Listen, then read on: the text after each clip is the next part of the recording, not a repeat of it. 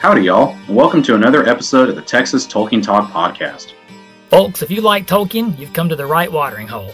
I'm Chad Bornholt, Chad in Texas, and co-hosting with me today is my friend Chad High, or if you like, also Chad in Texas. Thank you, Chad. Well, y'all are in for a treat today because we have a very interesting topic lined up for you to listen and ponder over as our panel of guests discuss and tackle it right here on the Texas Tolkien Talk podcast.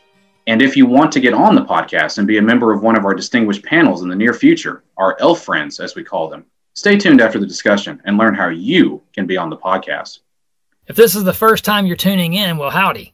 Here at the Texas Tolkien Talk podcast, we bring in guests from all over the world to talk about the works of J.R.R. Tolkien.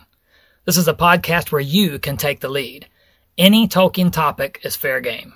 Chad and I moderate a panel of 4 to 5 guests who are enthusiastic about Tolkien and his legendarium, and have a topic that they not only want to pose to their fellow panelists, but also to you listeners at home. We are so glad that you are tuning in and joining us today. We think it's going to be a really fun and thoughtful discussion. So kick off your shoes and stay a while, and we'll do our best to keep you entertained, or at least from falling asleep for the next half hour or so. Well, it's the job that's never started that takes longest to finish. Yeah, I think we've talked enough. Now let's go ahead and let our Elendili, that is our elf friends, introduce themselves. Let's begin, y'all.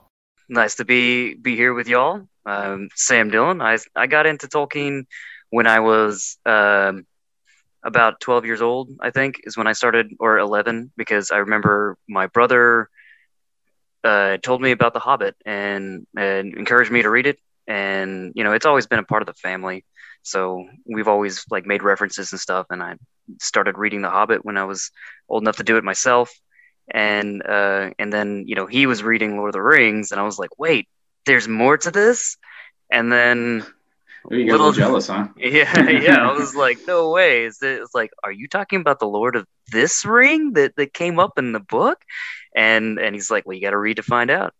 And then, unbeknownst to me, shortly after that, the movies came out. I had to do a book report, and I was just like, you know, the structure of the book report was, it could be like a movie poster. And I was like, all right, let me do this. And I started researching and everything. And I typed in I was early days of the internet as well. And I was like, Lord of the Rings movie poster. And I started seeing stuff, and I was like, wait, this looks pretty legit.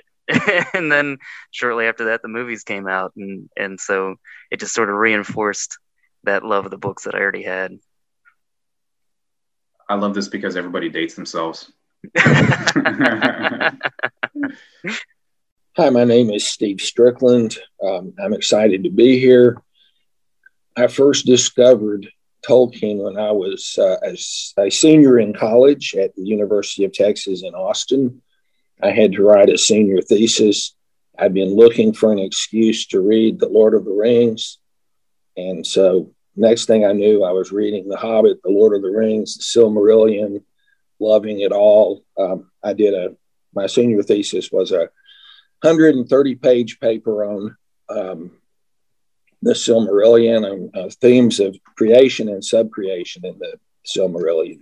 I'm Xander Mullins. I first got into Tolkien when, my mother read The Hobbit to me when I was really little. But I didn't really get into it until later, when I was probably around 13. Then I really dove into it and have not stopped since.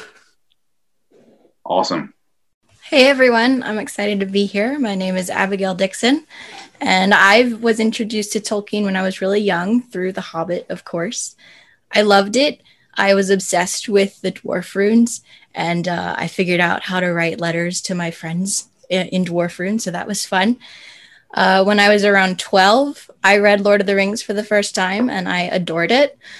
I was obsessed with that for probably a year or so, and then I remember for my 14th birthday, I think it was, my parents gave me The Silmarillion, Unfinished Tales, and The Children of Húrin. And I devoured them in a week. And I have been obsessed wholeheartedly ever since. Some highbrow reading there. Okay. All right. So for today's episode, we have Abigail is leading our discussion for today. Abigail, take us away. All right. Well, the topic of discussion I've selected for today is that of the fates of elves and men. In one of his many unfinished letters, Tolkien wrote in regards to the works of his legendarium, "Here I am only concerned with death as part of the nature, physical and spiritual, of man, and with hope without guarantees." And so this will be my focus in discussing the fates of the two kindreds, tying into this larger theme of death in relation to the nature of mankind in the real world. Now, before I settle into the nitty-gritty details, I will begin by reminding everyone that Eru Ilúvatar is the creator or god figure in Tolkien's legendarium. The Ainur are angelic beings, the offspring of Ilúvatar's thought, of which the Valar and Maiar are a part. And the children of Ilúvatar are the elves and men, the firstborn and the followers. And lastly, that Arda is the term for the entire world within time in Tolkien's legendarium. And within Arda, there are the lands of Middle-earth and the undying lands known as Aman, where the Valar dwell. Now that I've presented that little refresher, I will move on to briefly defining the fates of the children of Ilúvatar. Elves, the firstborn, are seen as immortal, for they do not die of old age, but are designed to endure for the entirety of Arda. Even upon being slain, with the separation of their spirit from their body, their spirit goes to the halls of Mandos and resides there for a time before being permitted, should they so desire, to return to their body. Even in their quote-unquote death, elves do not leave the circles of the world, but are meant to reside in it until the end of time. Meanwhile, men, the followers, do die of old age, and upon their death and the separation of their spirit and body, a man's spirit does not remain in the halls of Mandos, but instead goes beyond the circles of the world and is released from the weariness of time. These are the two fates of the children of Ilúvatar, presented in rather simple and condensed terms. I will now move on to discussing the purposes behind the two fates of elves and men. For this portion of material, I have gathered excerpts primarily from two key sources. The first being the 10th volume of the Histories of Middle-earth, entitled Morgoth's Ring. The second is a draft of a letter Tolkien wrote around 1956, which I have referenced once already, and this is included as letter 181 in the letters of J.R.R. Tolkien. In Morgoth's Ring, several draft versions of the Ainulindale, the music of the Ainur, can be found, in which there is a plethora of information regarding the purposes behind elves and men. In version C of the Ainulindale, an excerpt regarding the elves reads as follows. Then Ilúvatar spoke and said, "Behold, I love the world, and it is a mansion for elves and men. But the elves shall be the fairest of earthly creatures, and they shall have and shall conceive more beauty than all my children, and they shall have greater bliss in this world." Meanwhile, in letter 181, Tolkien wrote, "The elves represent, as it were, the artistic, aesthetic, and purely scientific aspects of the humane nature raised to a higher level than is actually seen in men. They also possess a subcreational or artistic faculty of great excellence. They are therefore immortal, not eternally, but to endure with and within the created world while its story lasts." As for the purposes behind men, I once again return to version C of the Ainulindale. Ilúvatar willed that the hearts of men should seek beyond the world and find no rest therein, but they should have a virtue to fashion their life amid the powers and chances of the world beyond the music of the Ainur, which is as fate to all things else. And of their operation everything should be, in shape and deed, completed, and the world fulfilled unto the last and smallest. In this excerpt, Tolkien lays out that men are not bound to the world, nor are they bound completely to the music of the Ainur, but are designed to go beyond the first music and to complete the story of the world. There is a second excerpt from Morgoth's Ring in the conversation between Finrod and Andreth, which articulates this idea beautifully, and it reads, "This, then, I propound, was the errand of men, not the followers, but the heirs and fulfillers of all, to heal the marring of Arda, already foreshadowed before their devising, and to do more as agents of the magnificence of Eru, to enlarge the music and surpass the vision of the world." So, to summarize their purposes, elves are artists, enriching all of Arda with their gifts, and thus bringing forth great joy, which otherwise would not exist. Elves are made to live with the world, to endure all of its changes and all of its sufferings, to remember all of its beauty and all of its pain. Men are the guests, but also the heirs, living for a short time within Arda, yet in their lives they are meant to bring and share hope, and are capable of changing, altering, and completing the story of the world, and therefore can bring either great joy or great sorrow in their time within the world. It's very interesting, Abigail. I guess I'll be the first to share my thoughts here. So a couple things I was thinking about while Abigail was doing that first reading there is, so we know that men are given the gift of death, and it's seen as a gift for them to be able to escape the circles of the world, the weariness of the world. We know that elves have certain gifts that are within the confines of the world. Is there anything that elves receive from Iluvatar that is comparable to this gift that men receive from Iluvatar? What do y'all think about that? Well, I'll go, and I do elaborate on this more in my material, but I think elves... I jumped ahead of you. No, it's fine. Elves are gifted with this memory, to remember everything, and in that memory to share it with others so that they might understand this whole beauty of the world. But in that memory, they also carry all of the suffering. So they are meant to remember suffering and to share that story of suffering so that others might understand the redemptive beauty that might be found in suffering, but also understand the incredible pain that the elves endured and that one endures for remembering all of those years of suffering. So memory is that gift to elves, I think. I like that, Abigail. Sam, what about you? Well, what made me pause initially, like trying to think of situations where, yeah, like what kind of gift they might have that would be comparable to mankind's gift. And Abigail, I think that was a great take on it, because yeah, it is the memory.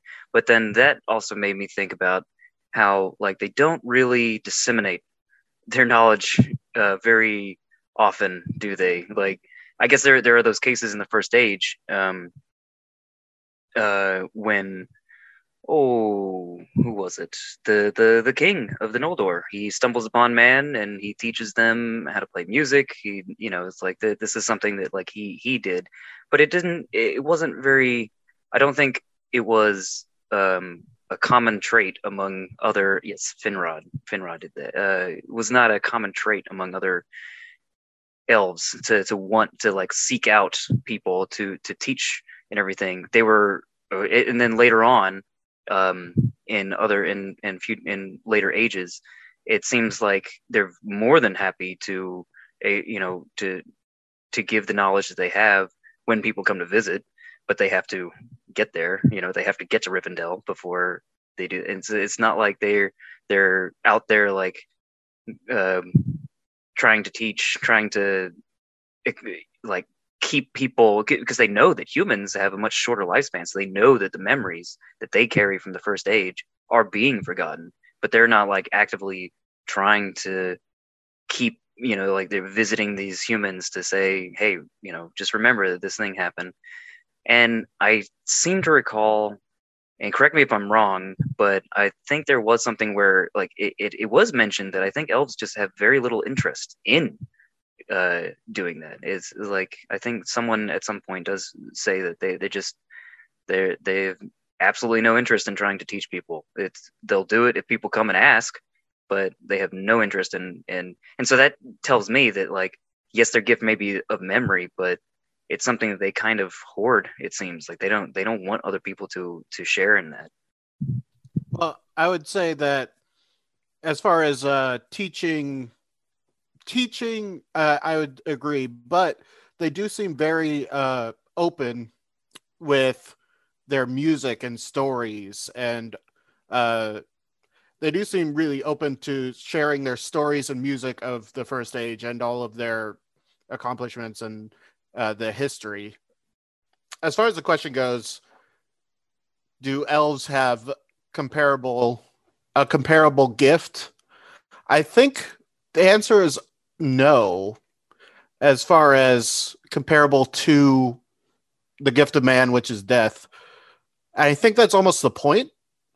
Elves are superior in almost every other way to men, physically, spiritually,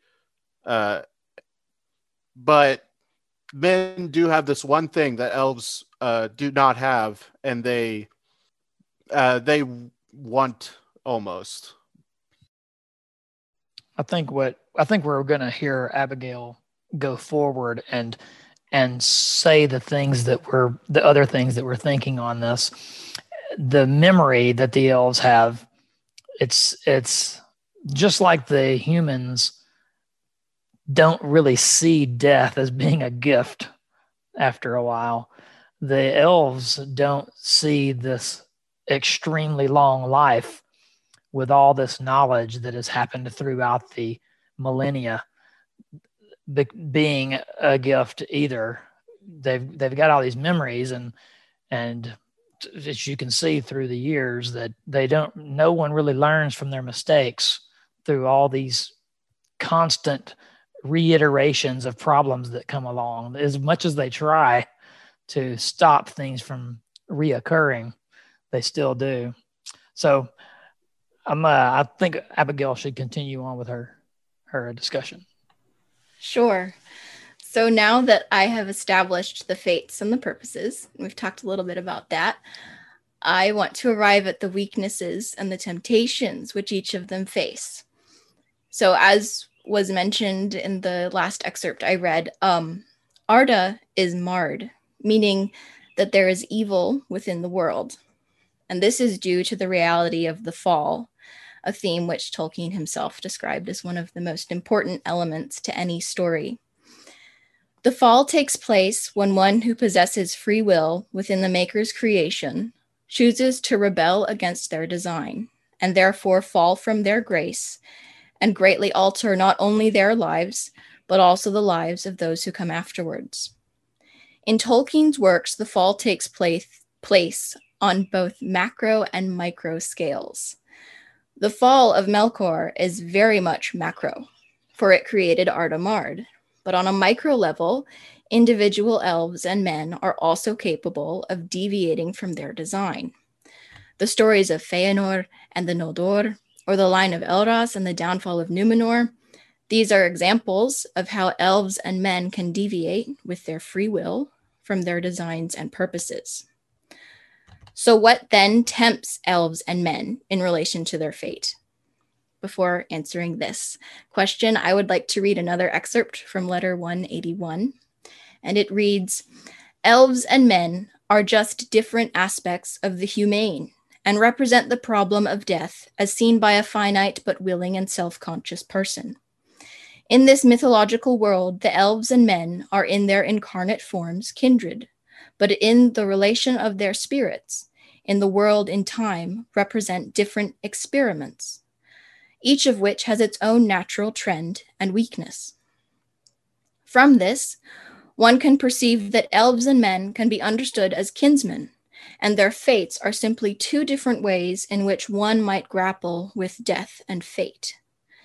Given this reality, one can begin to consider how the fates of elves and men can be understood as commentaries on the real-world human condition. So now I return to my aforementioned question, and that is, what tempts elves and men in relation to their fates? As is said in Morgoth's Ring, in the conversation between Finrod and Andreth, in memory is the great talent of the Eldar, as shall be seen ever more clearly as the ages of this Arda pass, a heavy burden to be, I fear. The reality of the memory of the elves then presents the temptations and weaknesses of wishing to prolong or stop time. Desiring to prolong their inevitable end by clinging to memory and resisting the present or future. In order to achieve such wishes, however, elves must wield a power to arrest change, which is unnatural to their design and therefore yields consequences. This theme of resisting the progression of time is one which can very much be seen in the real world. We see that throughout history and continuing to present day, people grasp at ideas and traditions of glorified pasts so as to supposedly preserve or maintain wealth, glory, or status, or to avoid further pain. But in doing so, are blind or indifferent to the effects this might have on others. With men and their fate of limited time, we also see temptations for power, which primarily spawn from the fear of death. Again, back to Morgoth's ring and the version C of the Ainulindale. The sons of men indeed leave the world, wherefore they are called the guests or the strangers. Death is their fate, and the gift of Iluvatar unto them, which as time wears even the powers shall envy. But Melkor hath cast his shadow upon it, and confounded it with darkness, and brought forth evil out of good, and fear out of hope.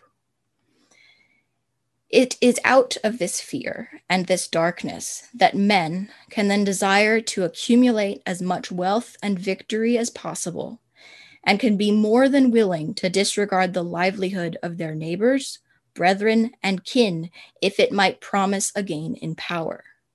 An excellent example of this can be found in the downfall of Numenor, when the Numenorians came to fear death and therefore lust for wealth and power, and as a result, they pillaged the lands of Middle-earth and persecuted their own kinsmen.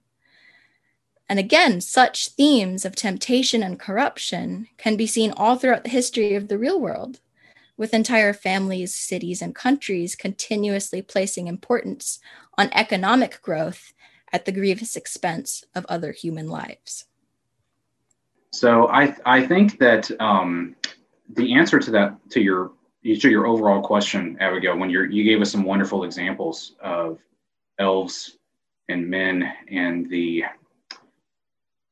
wariness of the world, and I think back to Ardamard and how Ardamard really impacts men and elves differently, and it enhances their desires to escape Ardamard differently, and I think it manifests itself differently. So my question to y'all, not just to Abigail, but to everybody, is: can we think of any examples of when elves and men are trying to reject the gifts of Iluvatar? Xander? So I was listening to her, and she said Numenor, and I think that Lothlorien and Numenor are kind of two sides of the elves rejecting and the men rejecting.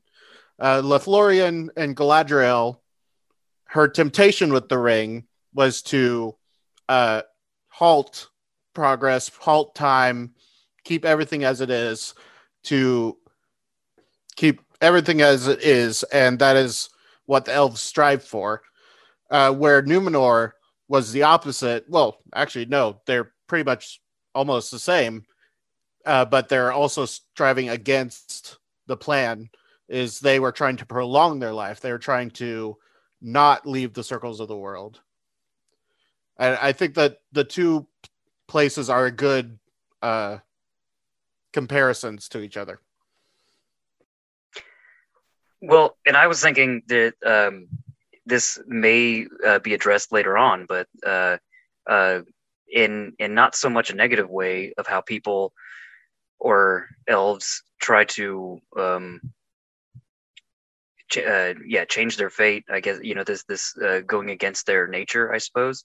But those exceptions, I guess, to the rule, where you have Arwen or Idril, like these elves and men who go against but those are ultimately those are positive changes that are kind of like, even though you have the Numenorians who sailed west to try to change, they pursued longer life and everything, even though they had already been granted a elongated life, more so than what the men on Middle Earth had. And they knew that. It's not like they were only relative and saw that they themselves had, they could live up to a couple hundred years or whatever, they knew that they could go to Middle Earth and be like, oh, wait a minute, these guys are living much shorter lives. We know that we have, this extra time. But then, so in the first age, you have people who, Eärendil is a good example as well. Like there's so many, examples where, like elves take on a mortal fate, or men take on an immortal fate. And that's not seen, that's not presented in a negative way, that they're like, but then, that in itself is because they're rewarded for whatever like actions that they like that ultimately led to these changes in their nature. And I guess that's kind of what those are the examples, like you asked about like examples in the literature, and to what you're saying, Xander, about like people going against nature and everything.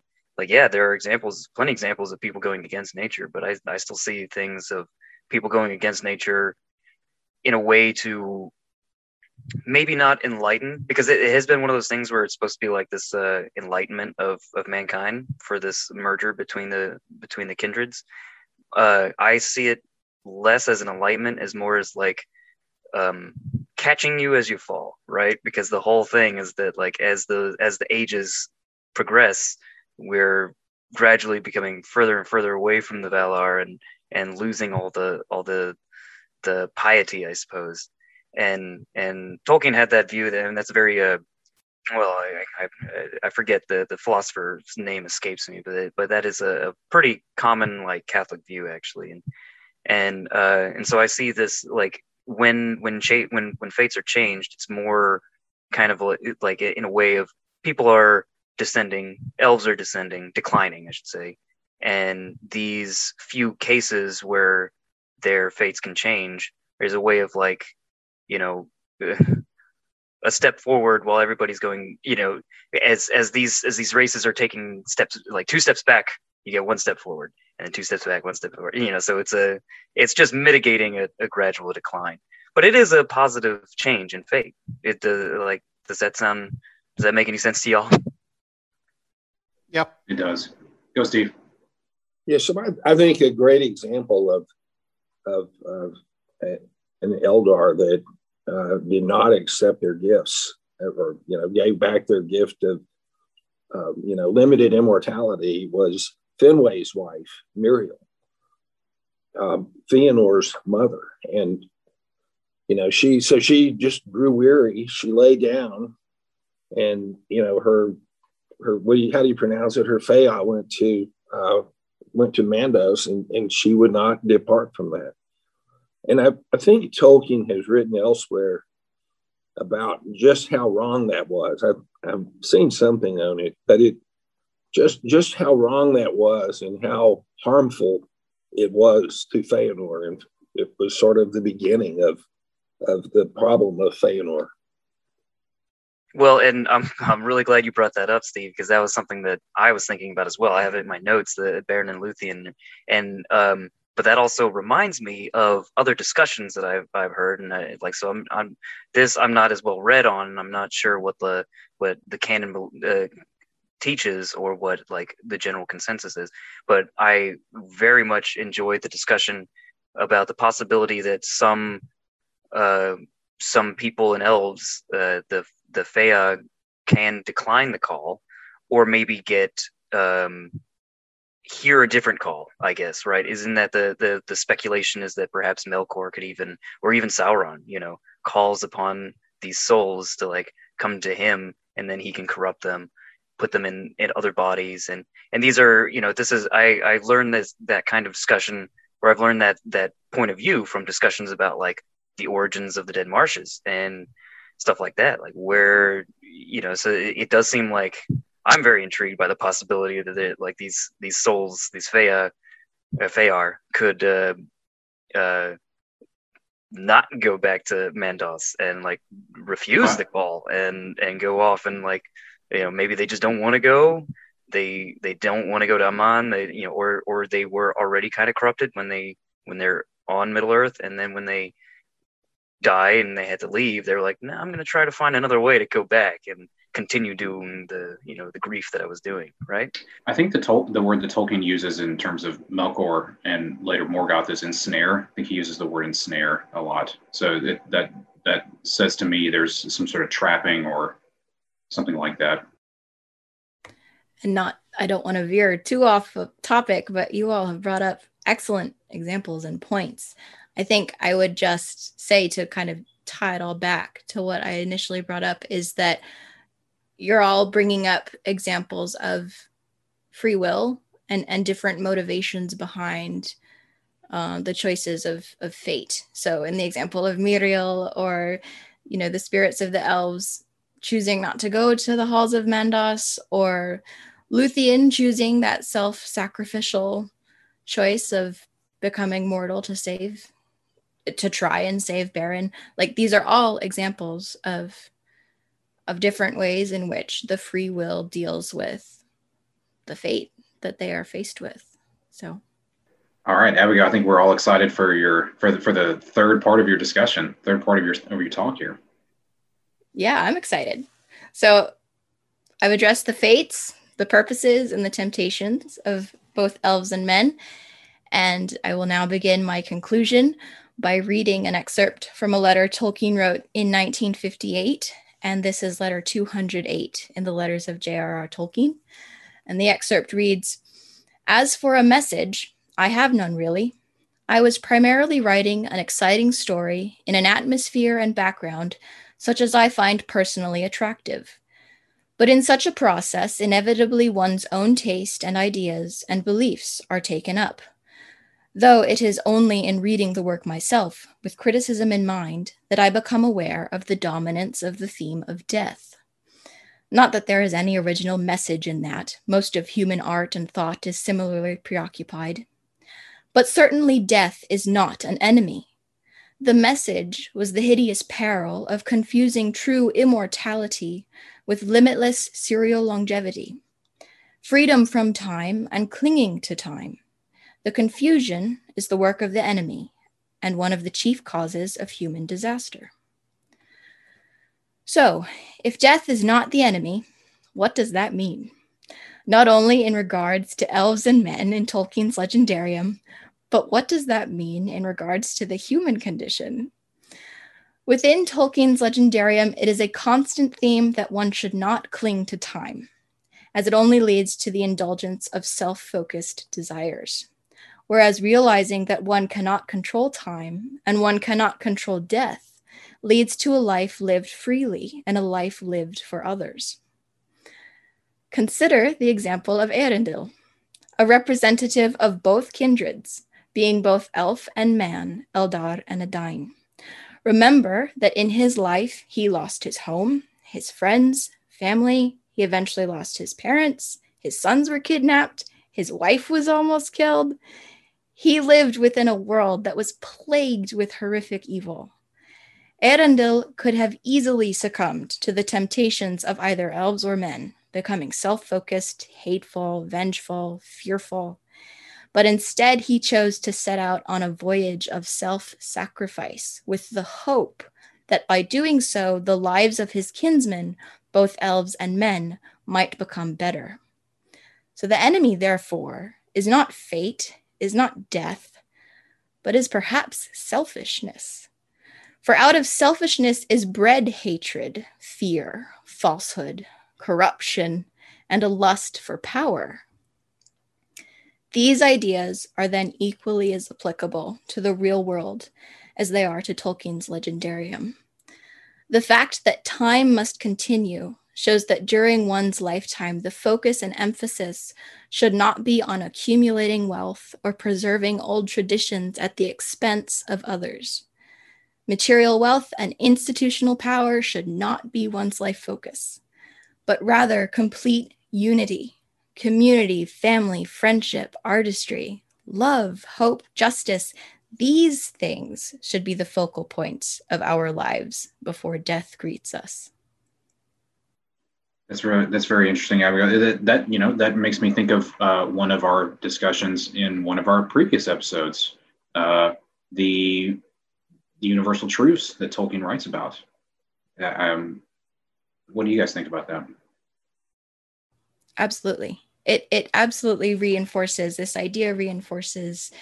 idea that there are universal truths which we are each called to uphold. And those are unconditional love, the fight for freedom for ourselves and for others, self-sacrificial service for the betterment of others. So absolutely, I think this theme reinforces those ideas of universal truths, which Tolkien consistently re-emphasizes throughout his works.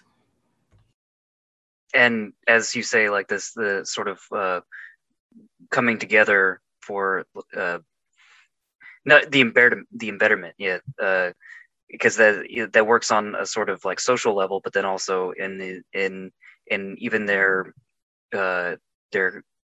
works. It's always been like when the example of like when the lamps were created, it was through the combination of effort from all these different Valar, and when some of the greatest works that were created in Middle Earth were from the combination of elves and dwarves working together, and like these kinds of things. So I see that as also being like what you're saying, like these universal truths. One of being like this selflessness, like you should share your knowledge and share.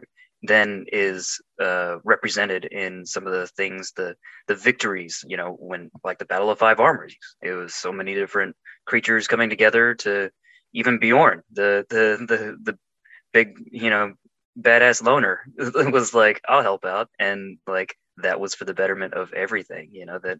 So yeah, it's that selflessness and connection that all these races and people have improves everything.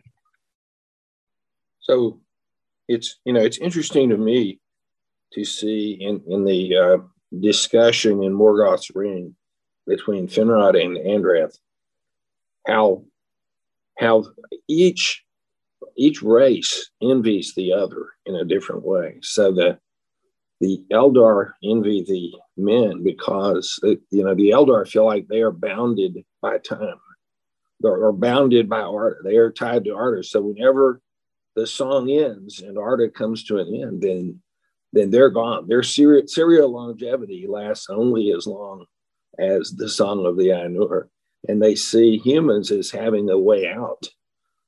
And actually, they have hope in humans. And then and humans, they just think, well, this is terrible. We're just here. We have such a short life, and we need to all learn to appreciate what we do have and the gifts that we have, I guess.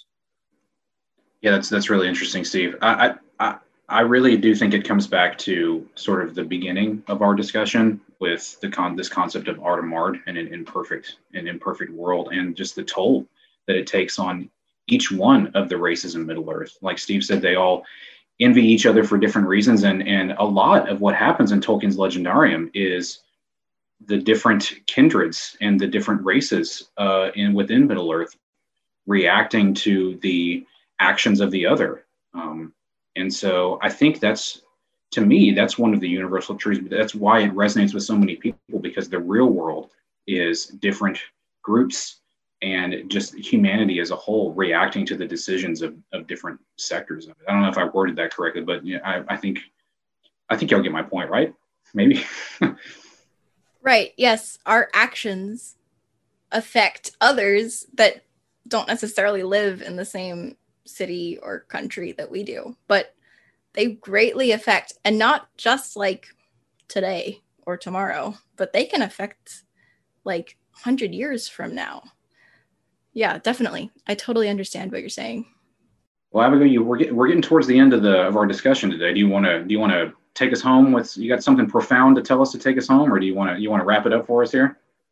I mean, sure. This discussion has been great. I've really enjoyed everyone's thoughts and commentaries. I guess I would just conclude with the idea that something that we can take from the works of Tolkien is that we are to act selflessly, and we are to always aim to serve others and to love one another unconditionally.